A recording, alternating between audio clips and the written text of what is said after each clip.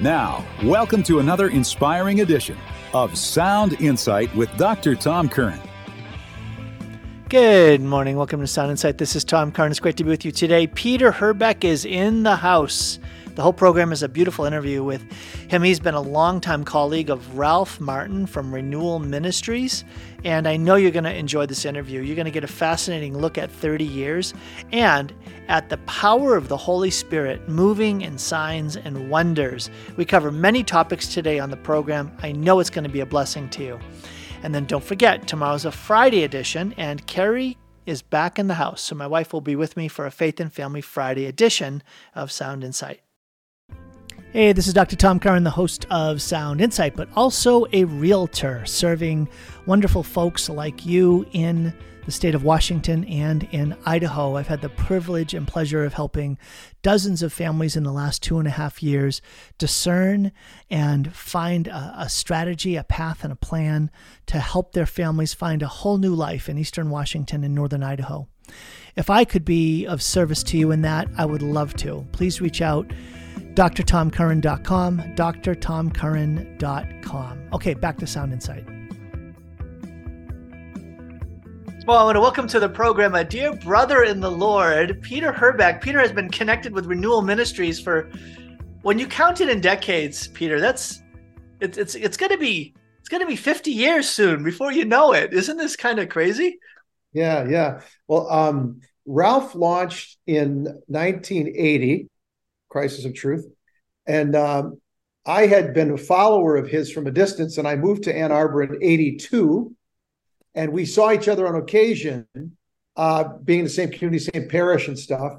But he and I came together in 1990 in a formal way. The Lord just brought us together, and then we've been together ever since. Oh, yeah. So it's only been 33 years. So. Yeah. So it's really young. Yeah.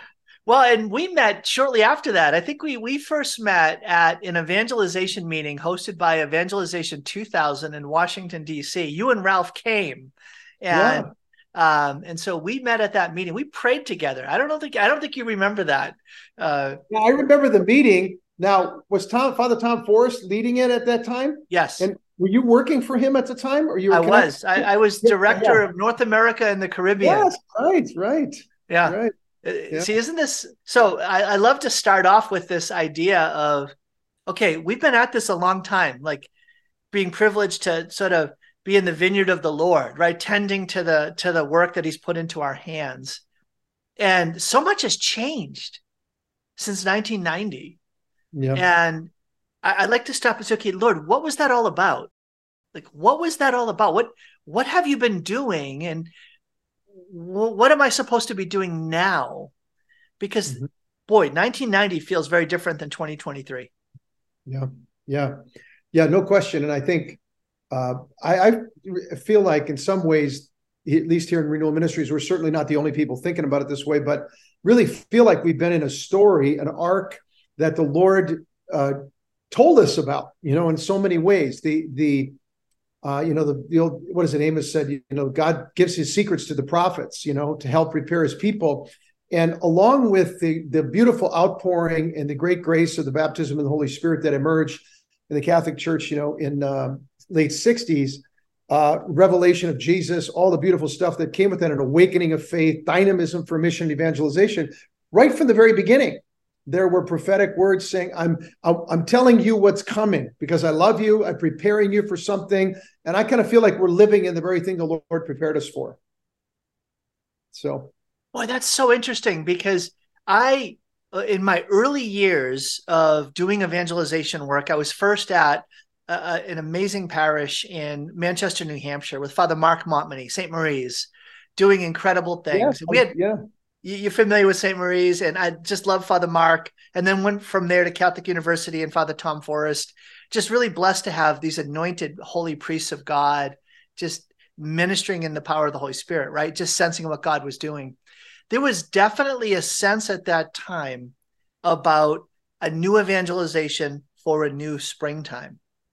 And, obviously this was connected to the great Jubilee year 2000, and then the things that have flowed since then.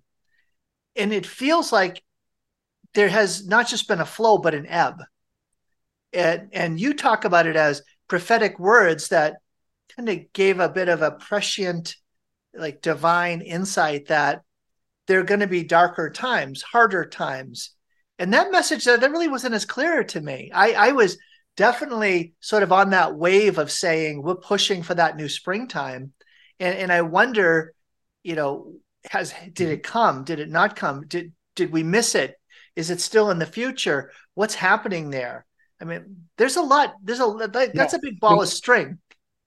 Yeah, it is. Like you, we were huge fans of St. John Paul II. Very, very grateful for him. And that whole vision, I think, is yet to unfold in my view. But the thing that really was present kind of in our orbit here in Ann Arbor and other places that we were always very conscious of was the 1975, not that alone, but the key thing, 1975 meeting with Pope Paul VI in Rome in the Catholic Charismatic Renewal was basically 7 years old at that time, 8 years old, something like that, 8 years old.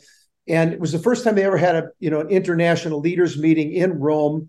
And the big question was, would the Pope come? And Cardinal Sunens and others were working to try to get him to come. And other people were advising him, look, it's a young movement. It's a little obscure, don't do that. Don't risk it. So he comes and, he does what Peter does. He reads the signs of the times. He looks right at the 10,000 leaders from around the world that were there.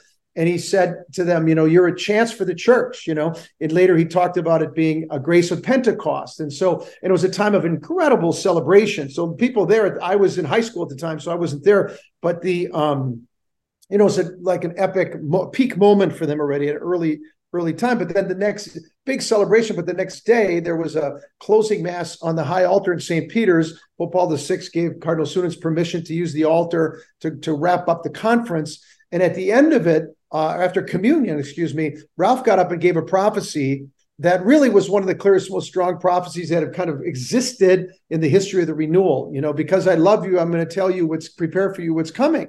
A time of great darkness is coming on a world, a time of great trials coming on the world. I'm going to take my church out into the desert. I'm going to strip her, meaning I was assuming like the idols and the attachments and the compromise and everything that they're, and he's going to make it smaller.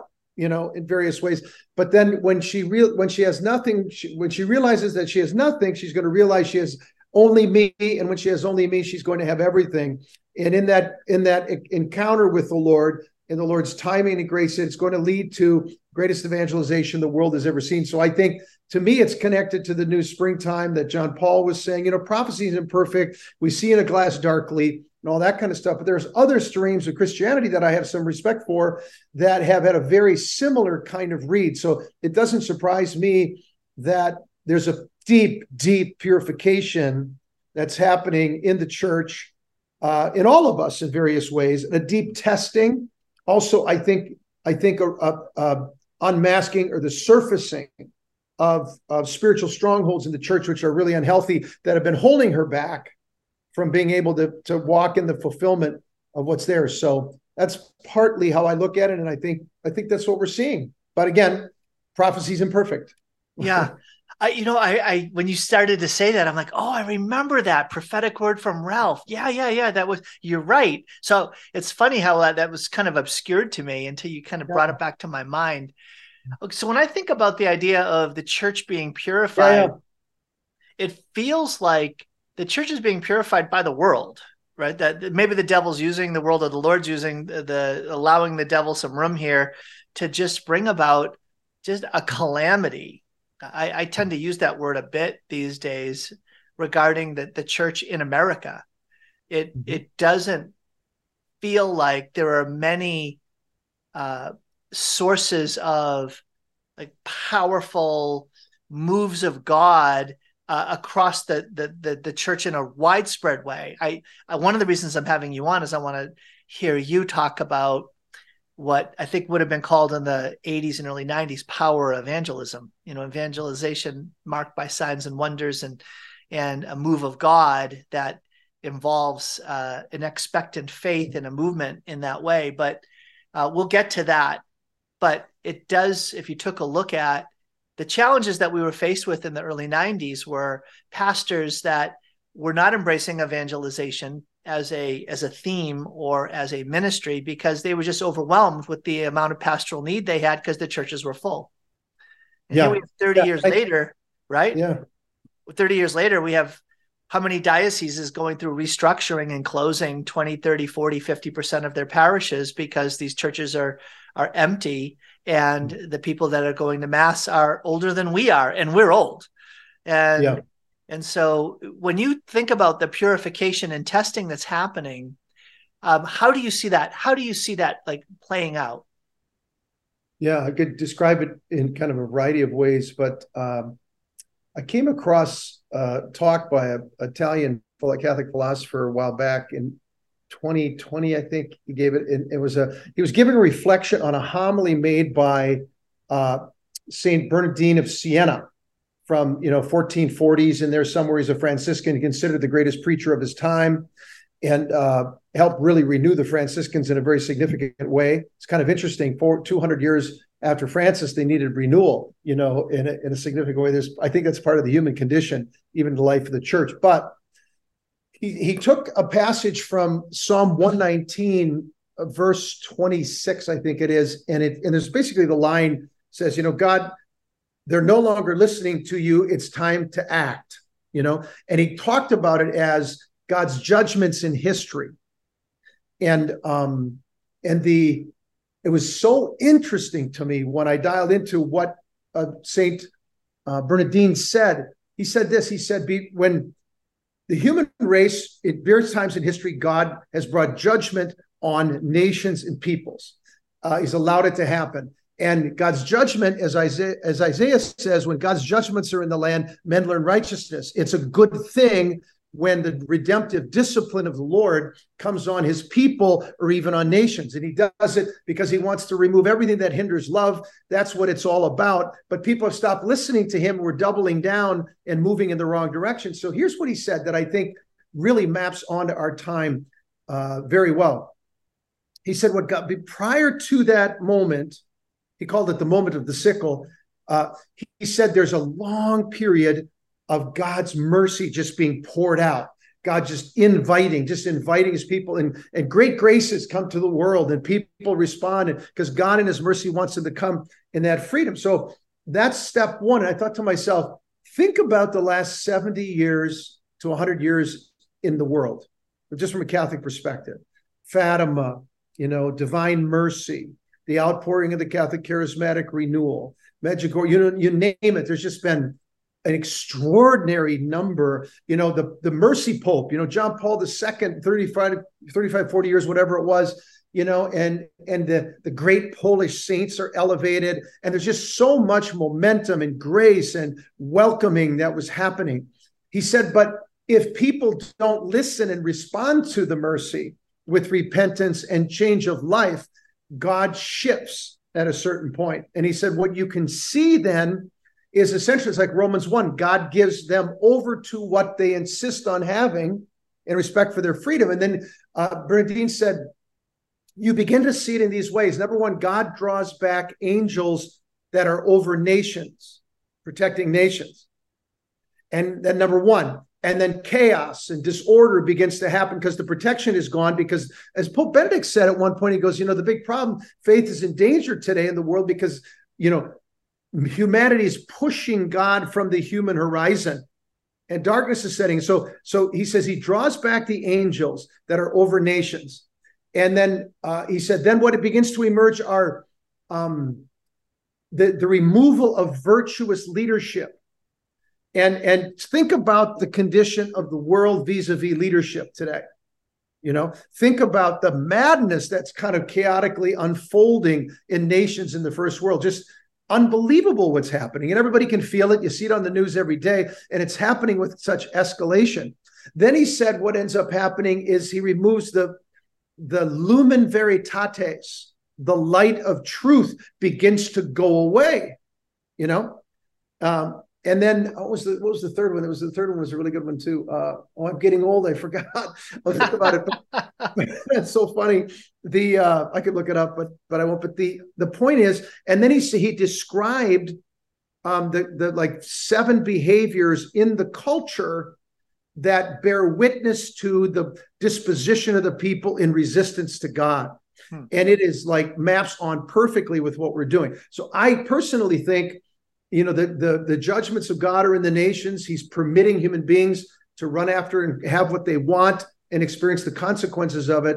And I think at the same time, there's a redemptive discipline on the church. Hebrews chapter 12, God disciplines those whom he loves, to bring about the peaceful fruit of righteousness. And one of those ways is he's surfacing the deep wounds and the deep spiritual strongholds that are in the church itself and have been choking off a lot of spiritual life in the church for a long time. So, beautiful answer, Peter. Hi, this is Dr. Tom Curran, and you know me as the host of Sound Insight. I am also letting folks know that as a realtor licensed in the state of Washington and in Idaho, I love serving Catholic families and others who are discerning a move for yourselves. It's much more than buying or selling a home. It's discerning a whole new life. If that's something that you would find a help in, if I could be of service to you, please be in touch.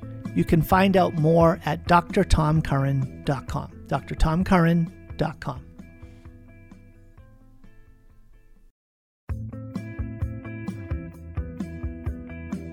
That's Peter Herbeck. Again, he's with Renewal Ministries based out of Ann Arbor. You know him from The Choices We Face with Ralph Martin. Again, partnering with him and doing so much mission work around the world for the past 30 years.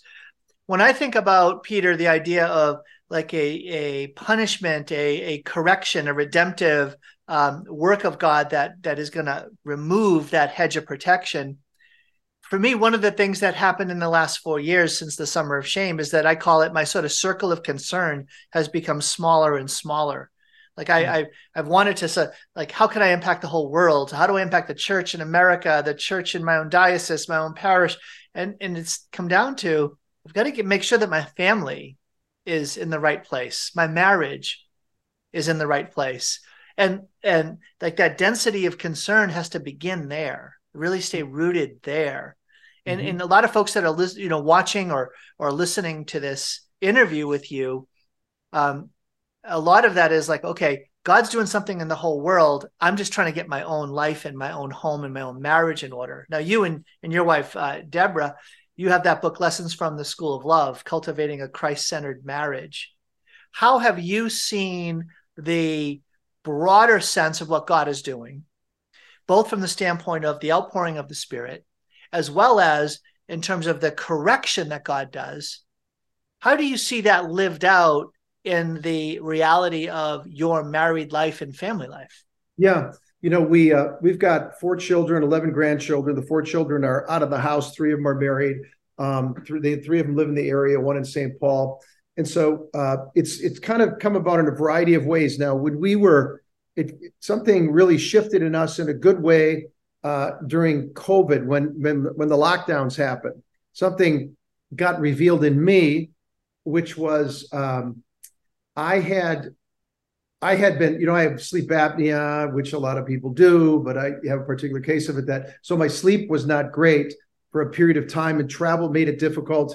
But I started getting into a place where I was, if I get up at night, I was waking up and I thought, boy, you better get back to sleep. You got a lot of work to do tomorrow. You got a lot to do. That's the worst thing you could think about at 2:00 in the morning is you start thinking about the fact that you better get to sleep, because then you're up. And so I had lots of nights. And so when I came into COVID, I felt like the Lord said to me pretty early on, like the first week or two, well, Peter, now you can just get up. When you get up, you can just talk to me because you got no place to go.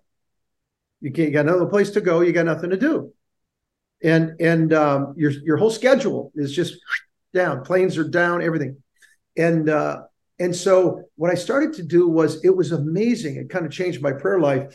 I would get up and I'd come, so as not to wake up Debbie, I'd come in and lay down on the couch in my living room. And I just put my hand on my heart, thinking of Jesus's passage, his words to the apostles in that Last Supper discourse, where he's literally talking about the worst news they could possibly have, that's coming. And he said, but don't let your heart be troubled. Believe in God, believe also in me. And I felt like the Lord said, Peter, you got a troubled heart, son. I love you, and I want to help you with that now. So just put your hand on your heart and talk to me. And I just forgot about having to get up in the morning because I couldn't go anywhere anyway. And I just started talking to the Lord, just very simple language and things. And I've done it almost every night since then. It's like I feel like I'm a monk. It just happens. And I just go back to sleep and I don't worry about it. And but what it did was, and then Debbie and I, we had been praying, but praying together more during that time, and really seeing also the prophetic experience of what we think we're seeing unfolding in the world, and saying, part of the response to that is, you've probably said it a million times yourself, Tom, if my people called by my name humble themselves, right, pray and seek my face, turn from their wicked ways, I will hear from heaven, I will forgive their sin, and I will heal their land, And so that became a kind of posture, and that we really need to do, want to talk to our kids about. We want to, give our hearts over to the Lord and keep declaring he's in control of everything that's happening, as scary and as frightening as it could be. And so that kind of brought a foundation. And then we ended up having a lot of time to talk to each other that we didn't normally have, like all couples did during that time, probably, or most couples. And so we then said, look, the most important thing for us is our relationship, our children, our family, our growing family. And we just started praying more deeply into it, communicating with our kids. We said we're going to have vacation together every summer, all of us together. We're going to have times of focusing on the Lord in those situations. We're going to talk about it and really work at cultivating our family. Our family, Jesus at the center of our family. And it's been really a fantastic shift. So in a strange way, COVID provided an opportunity to make a big turn, that we just are maintaining, and it's a tremendous blessing. But that's just a peek at it. But yeah. Okay, I'm going to shift the direction a little bit. So you've written so many books, right? Mm-hmm. And we just talked about that one about the School of Love, about marriage, but welcoming spiritual gifts when the Spirit comes in power. I read that book and encouraged folks to read it, about the Holy coming in the baptism of the Holy Spirit, unfailing promises, thinking straight, receiving fire. By the way, all these are on renewalministries.net. If you go check out renewalministries.net, you'll be able to learn so much more about Peter and access these resources. Okay, so as you think about walking with the Lord now over these decades, walking with Renewal Ministries and Ralph Martin for 33 years, is there a message or a book that you feel most deeply reflects that message that you were made for, right? Sometimes people call it a magnum opus.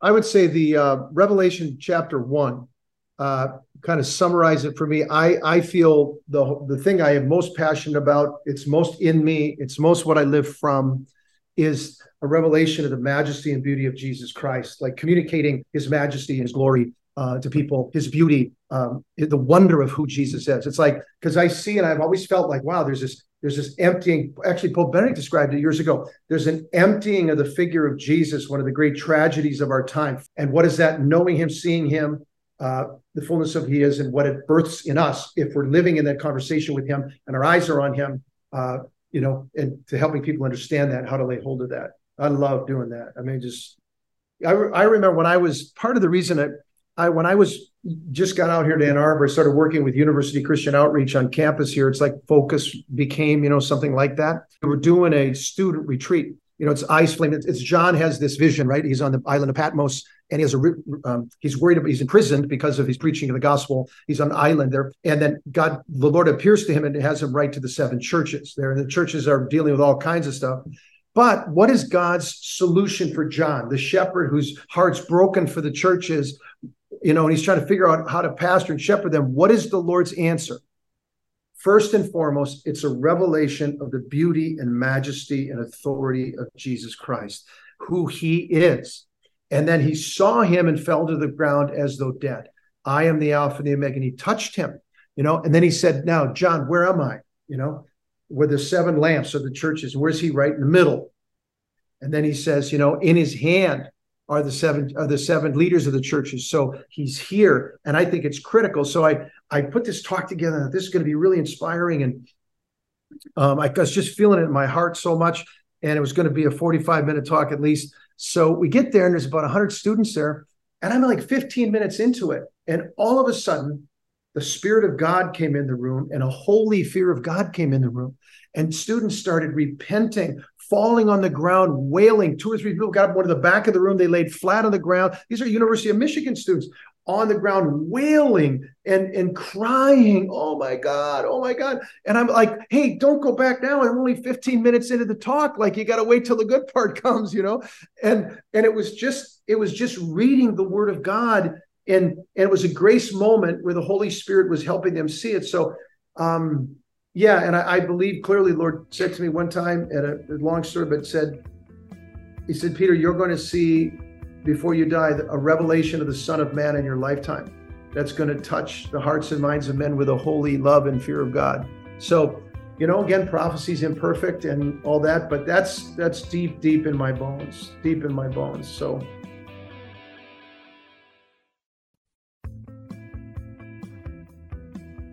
So, Peter, you just said there, it sparked a comment in my mind that came from my wife, Carrie. So just yesterday we were talking, and I have felt a real call to speak a more bold, challenging, prophetic word from the platforms the Lord has given me, rather than being like relentlessly positive, but instead to be prophetically reverent, right? But not to be afraid to speak a truth that speaks up, pushes back and all of that. And that's not my temperament. And Carrie was saying to me that she says, as helpful as that is, she said, people aren't going to change until the power of God just falls on them. When she said, it's just going to take an anointed move of God to actually move this church forward. It's not going to be, a matter of enough fervent prophetic preachers. It has to be accompanied by just a move of God and the power of his Spirit falling. And it sounds like that's reminiscent of your experience in that moment. But I want to shift to this now. I think it's also part of what you and Renewal Ministries have seen multiply around the world through your evangelistic outreaches that have been marked by an openness to God moving in signs and wonders and deeds of power. Would you talk to that? Yeah, for sure. We began, it's helpful to know kind of how we began. In 1990, again, Ralph, I knew Ralph knew me. We were in the same area, but we weren't working together at the time, just in different areas of responsibility. So he calls me one day, one Monday night, and he said, hey, I'm going to a conference in Detroit and to hear a speaker. I'm looking for someone to come with me. Would you be willing to come? I'm thinking, yeah, why not? That'd be great. Get a little quality time with Ralph Martin. Why not? And so he comes, picks me up. We go to Detroit. It's a large conference, about 3,500 people. And we might have been the only Catholics in the room. No one knew us. We didn't know them. We're sitting way in the back, week-long conference, just came to hear one speaker and then leave. And he was right before lunch. And so he gives his talk. And then we're getting ready to leave, but the MC's making announcements for before lunch. And he goes, our leadership and prophecy team up here before we leave feels called to pray with 2 men who are here today. And we're sitting in the back, not paying attention. And they start pointing back to us, and then somebody in front of me turns around and goes, I think it's you guys. And I went like this, and the person goes, yeah, you, if you'd like, we'd be happy to pray with you. And so I asked Ralph, what do you think? He goes, okay. So excused everybody. We come up, they pray over Ralph, and people had words of knowledge and prophetic stuff that they just could not have known about him. I just knew they couldn't know. And I thought, wow, then they prayed over me and they said, son, the Lord's saying he's going to start sowing you into lands all around the world. He's going to open doors that only go through the doors that he opens. And then somebody had a vision of battleships in a harbor. They're all loaded and ready to go. These are people God's going to bring to you that he's called and anointed to be sent around the world. And you're going to help launch them into these places around the world. So he said, okay. And I just felt the anointing of the Spirit. So we're driving back. And I said, well, what do you think about this? And he goes, well, I certainly experienced the Lord. And I said, well, what do you think we should do? And he goes, well, Scripture's clear. Don't despise prophecy, test everything, cling to what is good. I said, okay, well, what does that look like? He said, well, why don't we get together once a week, and we kind of arranged to get together early on a Wednesday morning, and got Sister Ann Shields to come and be with us as well. We would just pray for an hour. So we started doing that once a week, bam, bam, bam. And at the end of each hour, I'd say, is anybody hearing anything? No. And so finally, after like 6-8 weeks, I don't even remember now the total number, Sister Ann Shields goes, yeah, I think you're supposed to go to Lithuania and Ukraine. And I said, okay. Do you know anybody there? She said, no. I said, Ralph, do you know anybody there? And he said, no. I said, well, what do we do with this? He said, same thing. We'll just put it before the Lord. So 2-3 weeks of praying. Then Ralph comes like 3 weeks later, comes to the meeting, and he says, hey, you'll never guess what happened last night. I got a call from a bishop in Lithuania. And the wall had just gone down like 10 months before, a year before, whatever that was. Total revolution happening over there. And turns out this was a priest, a Jesuit priest, who ran an underground Catholic newspaper, sent it out secretly to Rome to talk about the persecution and issues in Lithuania. He got turned in by a KGB priest collaborator, and he went to the Gulag for 9 years. And when the wall went down, he came out, and John Paul II, within months, made him the bishop of the cultural center in Lithuania, in a place called Kaunas. He's now a cardinal. And he's there, and he gathers his priests together for the first time in 51 years. And he said, we need to re-evangelize our people. And many of the priests said, Your Grace, we don't know how to do what you're asking us to do. He said, I need help beyond so many of those guys had suffered so much, those priests, we need help. He ended up meeting 2 young Lithuanians who had gone to Steubenville for a visit, got baptized in the Holy Spirit, had come back. He said, do you know anybody who can help us? He said, yeah, Ralph Martin and Father Michael Scanlon. And he gets their number, and they call us, and we're there. I'm there the next year organizing rallies that touch the lives, and we're still working with people there. And we've done almost probably 1,200 international missions since that time in probably 73 different countries. And we've only gone through the doors that the Lord opens, and collaborating. And we average about 35 to 40 international missions a year through Renewal Ministries, where we send out teams that cooperate with bishops, priests, lay people, religious sisters in countries all over the world that have a passion and smell the new evangelization, smell, the Great Commission, and want help. And so that's what got us going. And that's really what launched us. And a key part of that is every place we went, we had just intersected briefly with John Wimber. And we were in Poland with John Wimber, which is another amazing kind of story, but he was invited like 50 people. He had 50 invitations after the wall went down to come to Poland, but he didn't want to go without a Catholics, and deeply respecting the Catholic Church in Poland. And Peter, tell everybody who John Wimber is. Oh yeah, well, John Wimber was the founder of the Vineyard churches, and I think there were over 500, around the time he died. But he was a key leader that impacted, really helped people get equipped to know how to pray for people for healing, and just a practical model that helped people, connect with, listening and following the Holy Spirit and expecting God to work in areas of signs and wonders. And so amazing times we had in Poland with him. It was so powerful. I could tell you some mind-boggling stories that happened there. I just saw stuff and levels of healing I'd never seen before. It was beautiful to see, but I was stretched. I was really stretched personally.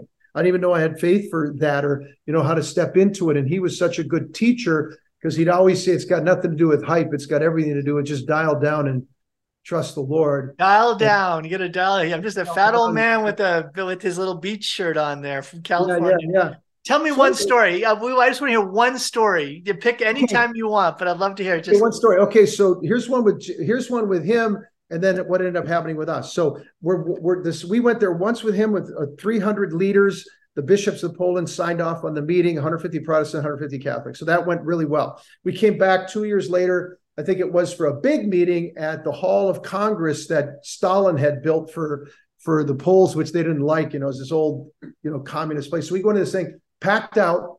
It looked like a time warp. Religious sisters with like super old habits, like from 1900 in the U.S. And totally packed. And we're walking there that day. And I asked John, I said, what are you going to be speaking on? And he kind of gave me the theme and said, I'm looking forward to hearing this. And then he gets up there. There's a worship time, and he gets up with a microphone, and he goes, well, I thought I knew what I was going to be talking about today, but I feel like the Lord doesn't want me to give the talk, but he wants to give you some signs to encourage you in the moment you're living through here, this dramatic moment. And so he said, I'd ask you, to stand if you'd like. If you don't want to, you don't have to. And it was really quiet. He goes, I'm just going to ask the Holy Spirit to come.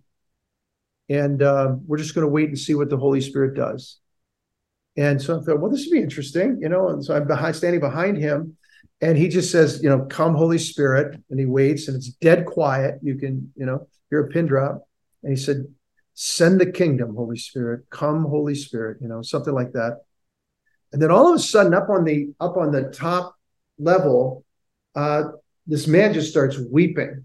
Then over there, weeping. And then, like wailing. I saw him, none in front of me, like bent over, just wailing.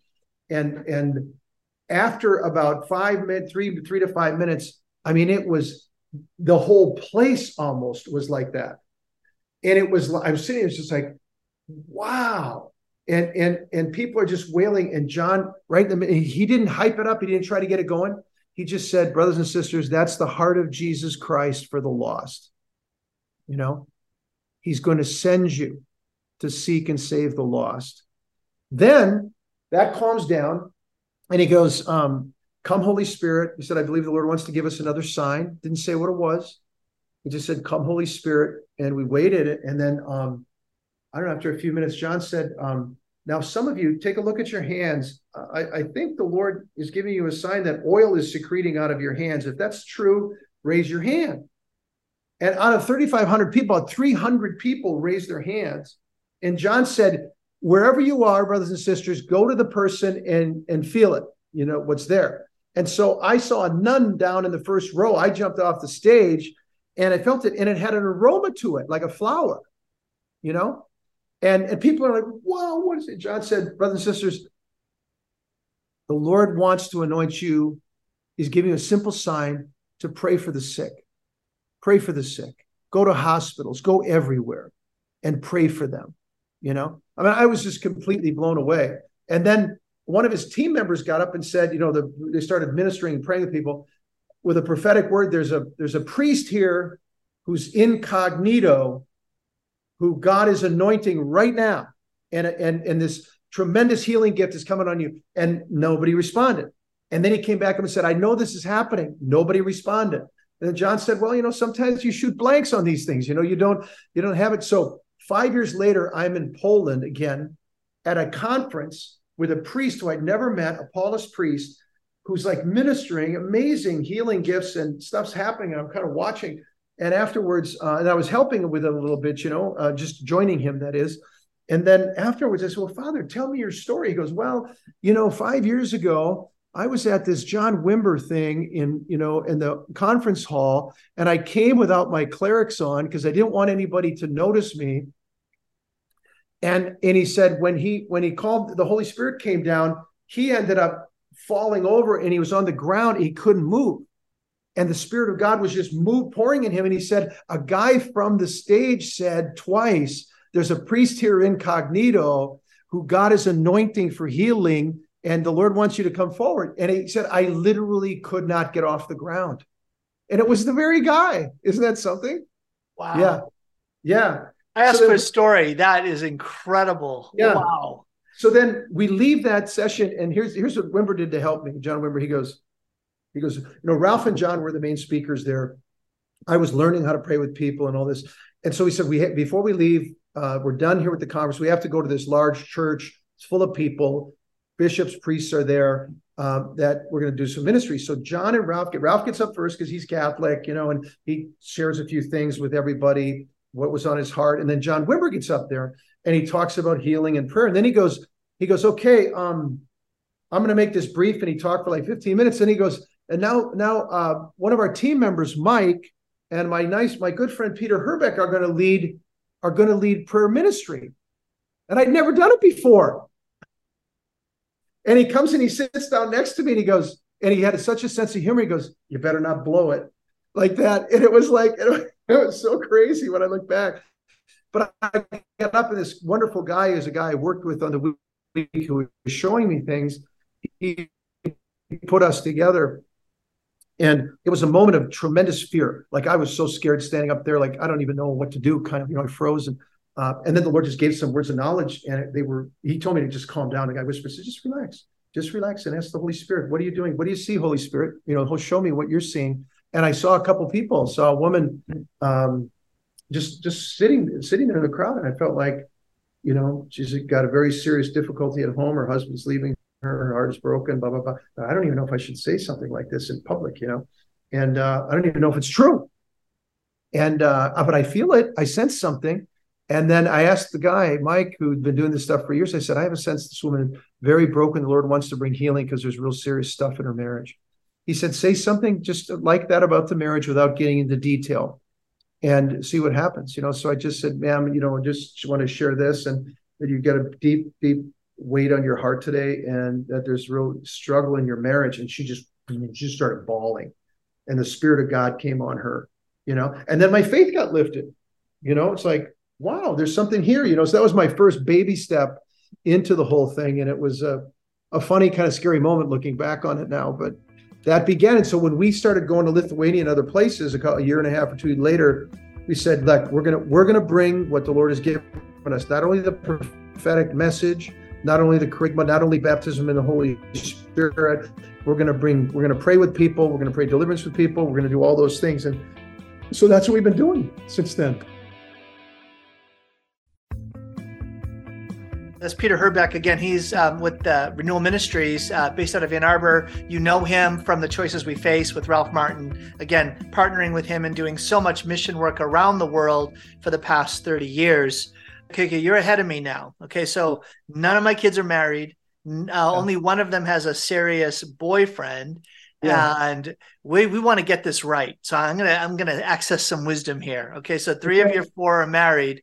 I've got probably 4 in range where they would be saying, I'm open to married life as my vocation. What did you do? Because you're talking about, you've got your kiddos with their spouses and their grandchildren, your grandchildren willing to come together, to be together. That says something right there. That's saying that you've got supportive daughters and sons-in-laws who are bought into this. So how did that happen? What do you do? I want to get this right. Well, I think a foundation was laid for all 4 of them. I mean, they all went through different periods of their life, but they all have emerged with a foundation of faith. And so it's not as if they haven't wrestled with it and things like that, but that's basically where they landed at a good time. Now, we always had in our home, lots of different young missionary people living with us throughout our life that helped us have impact on our kids. And so it helped have a family culture in which just the awareness of living with Jesus and him being in our life and us being in a kind of conversation with him in the patterns of our life was sort of there. So that was a foundation piece. Then Christ the King Parish, where we live in, where we go to in Ann Arbor, we have there's a lot of families who are really going after, a lot of imperfect, broken people like us, but really going after the Lord. So it gave my kids some peer group stuff that they said, hey, my family's not totally crazy, because there's some other crazy families who are doing the same stuff, that have this. So it was in the blood. We always had a missionary piece to our life too, that our kids plugged into camps, mission trips to Mexico as they got older. Even when they weren't maybe 100% all in on the faith, trying to figure it out, they would still go, and we put them in these kinds of environments. We knew kind of all along, we have to keep finding places and ways in which we can help evangelize our children to different conversion moments kind of throughout their life, and then just support them in it. So that helped a lot. And then one of my boys started dating a girl he met at college. Nice girl. We didn't know much about her. And one of the first things Debbie did was invite her to come and be a counselor at the camp that Debbie does in the summer, with all these other fantastic women who are on the team. And all of a sudden, this gal was a good girl. She gets immersed in a whole network of relationships, and her heart gets awakened more to faith, and she starts seeing people that are living in a way that she really found attractive and wanted to go deeper in her own life. And Debbie did that with another one of our daughter-in-laws, and investing in that. And so, I mean, those kinds of things were just present. And then we said, wow, we got to draw these. This looks serious, so let's draw them close. Let's get to know them. Let's bring them into environments of faith. One of my son-in-laws, my son-in-law, he came from a good, solid Catholic family, but very, very different than anything in our background, our kind of life. And he was sort of nominal, and smart, solid guy. But he was, what should I say? He's very quiet, cards close to the vest, not very expressive. And so early on in the relationship, when I realized that my daughter really liked this guy, I thought, I got to have some conversations with him. We got to talk, and I got to know who you are, and so she had been dating him. I was on the road and had been dating him over a couple of months' time, and a few nights brought her back really late at night, and after they were done working and late at night, and I'm like, okay, well, gee, this guy, my daughter's out late with this guy. I've never met him. He's not really made the effort to try to meet me, so I need to reach out to him to make sure that I'm doing what I'm supposed to do as a dad, and so we had the most awkward first conversation you can imagine, and we turned out he's now married to my wife, and he's on fire. The guy's on fire for the Lord, and he's an accountant, works for Deloitte, he's got a nice career path and all that, but he just wants to talk about the Lord and what the Lord's doing. But the first few conversations with me, especially the first one, was extremely awkward because they were down the road a piece, and I said, I don't even know you, and what do you think about things? And I asked him questions about, what do you think about things like premarital sex? What do you think about this? And he's like, shocked because he never had a conversation with an adult man about that stuff, though it was awkward, he's really an honest guy, and it was good. It was difficult, but it kind of helped. Didn't make my daughter real happy at first, but it helped kind of communicate my concern for her, because I told him, I said, I promised my daughter when she was 12, and she said, Dad, can I date? I said, well, no, not yet, honey. You're 12 years old. And I said, but here's what I'm going to do. I'm going to do everything I can so that when the day comes where I walk you down the aisle and I'm looking at the guy who's waiting for you, I can look at him honestly and say, I did everything I could do to prepare her for this moment, and to give her to you, to entrust her to you, this precious gift in my life, in our life, And I told her that at 12, we were at a family out to dinner. And then that's what I felt like I had to do. And, but anyway, and Debbie, having a wife like Debbie is super helpful.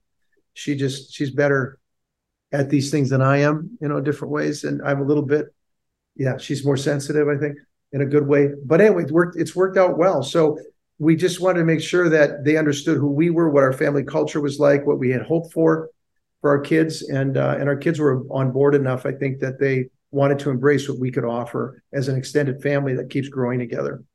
So a few things that jump out at me in this conversation and what you're sharing with me. The first is that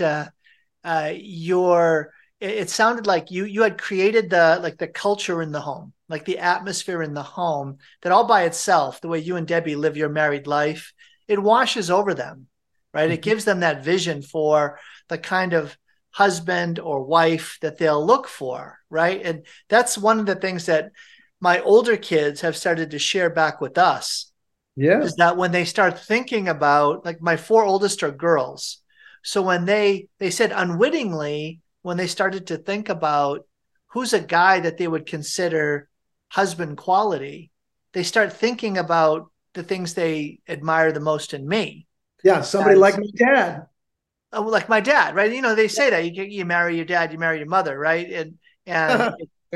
And that's just sort of like, that's in the air, right? That's in the air.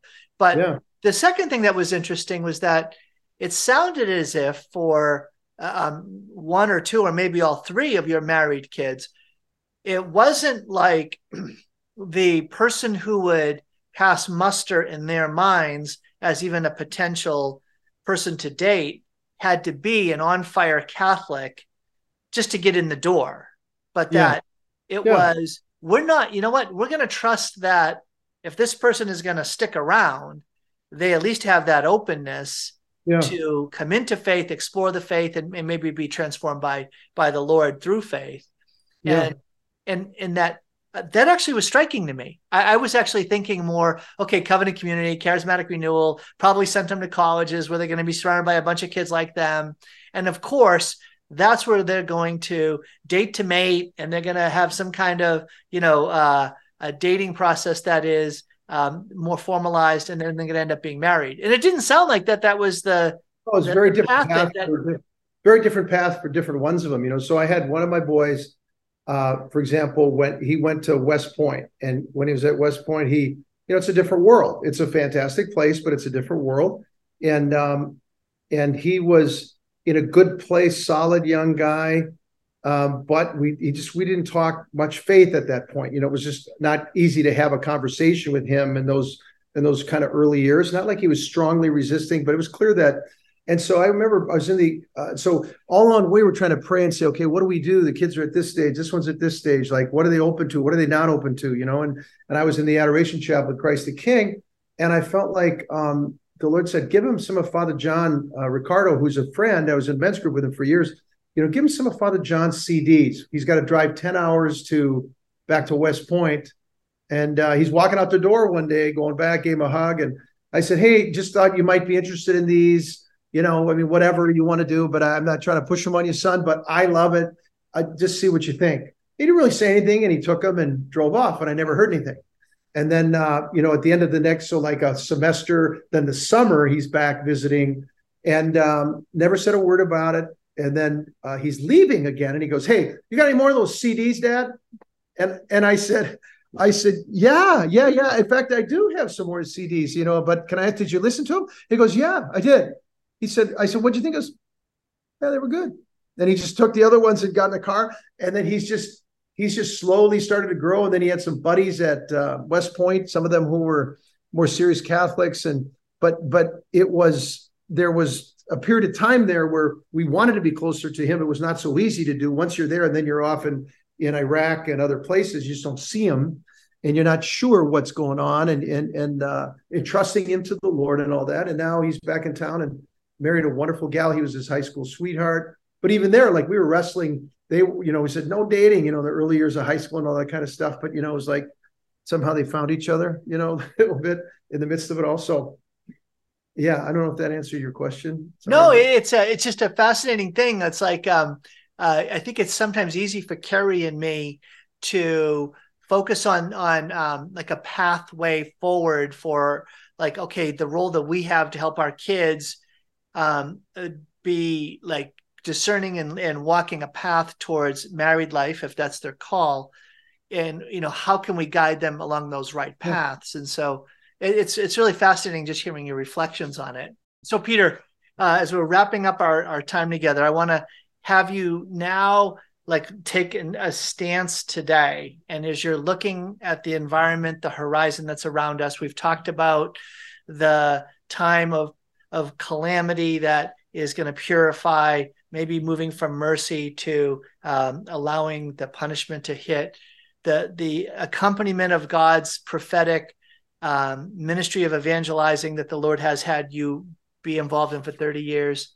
Is there anything in particular that you sense or you sense at Renewal Ministries that God is doing or asking from the church today? Just sort of a final insight or sense you have that is distinctive about right now. Yeah. I think, number one, for the whole church to bow down, to put our face on the carpet in humility before God and just to say, allow the Holy Spirit to give you a grace of a sense of the holy fear of God, which is a totally beautiful thing. And it's critical for courage. It's critical, for keeping your heart clear and your mind clear, and to begin to intercede not only for your family, but intercede daily in deep humility for the church, for the spread of the gospel and fulfillment of the Lord's prophetic word for our time. I think that's really, really critically important. Posture matters, I gave a talk not too long ago. Actually, it was during COVID, actually, so it's a while ago already. But 4 postures: bow down, start there. That means, Lord, is there anything in my life that's inconsistent with your will? And be ready to put every single thing on the table. And don't be afraid to do that. Lord, I want to be yours. I want to belong to you. I want to be at your service now, And then second posture, stand up, like Paul says in Ephesians 6, stand, stand, stand. This is the only battle, the only war in history where you win by just not quitting. Stand. He won the war. Stand in the truth. Be a faithful witness now.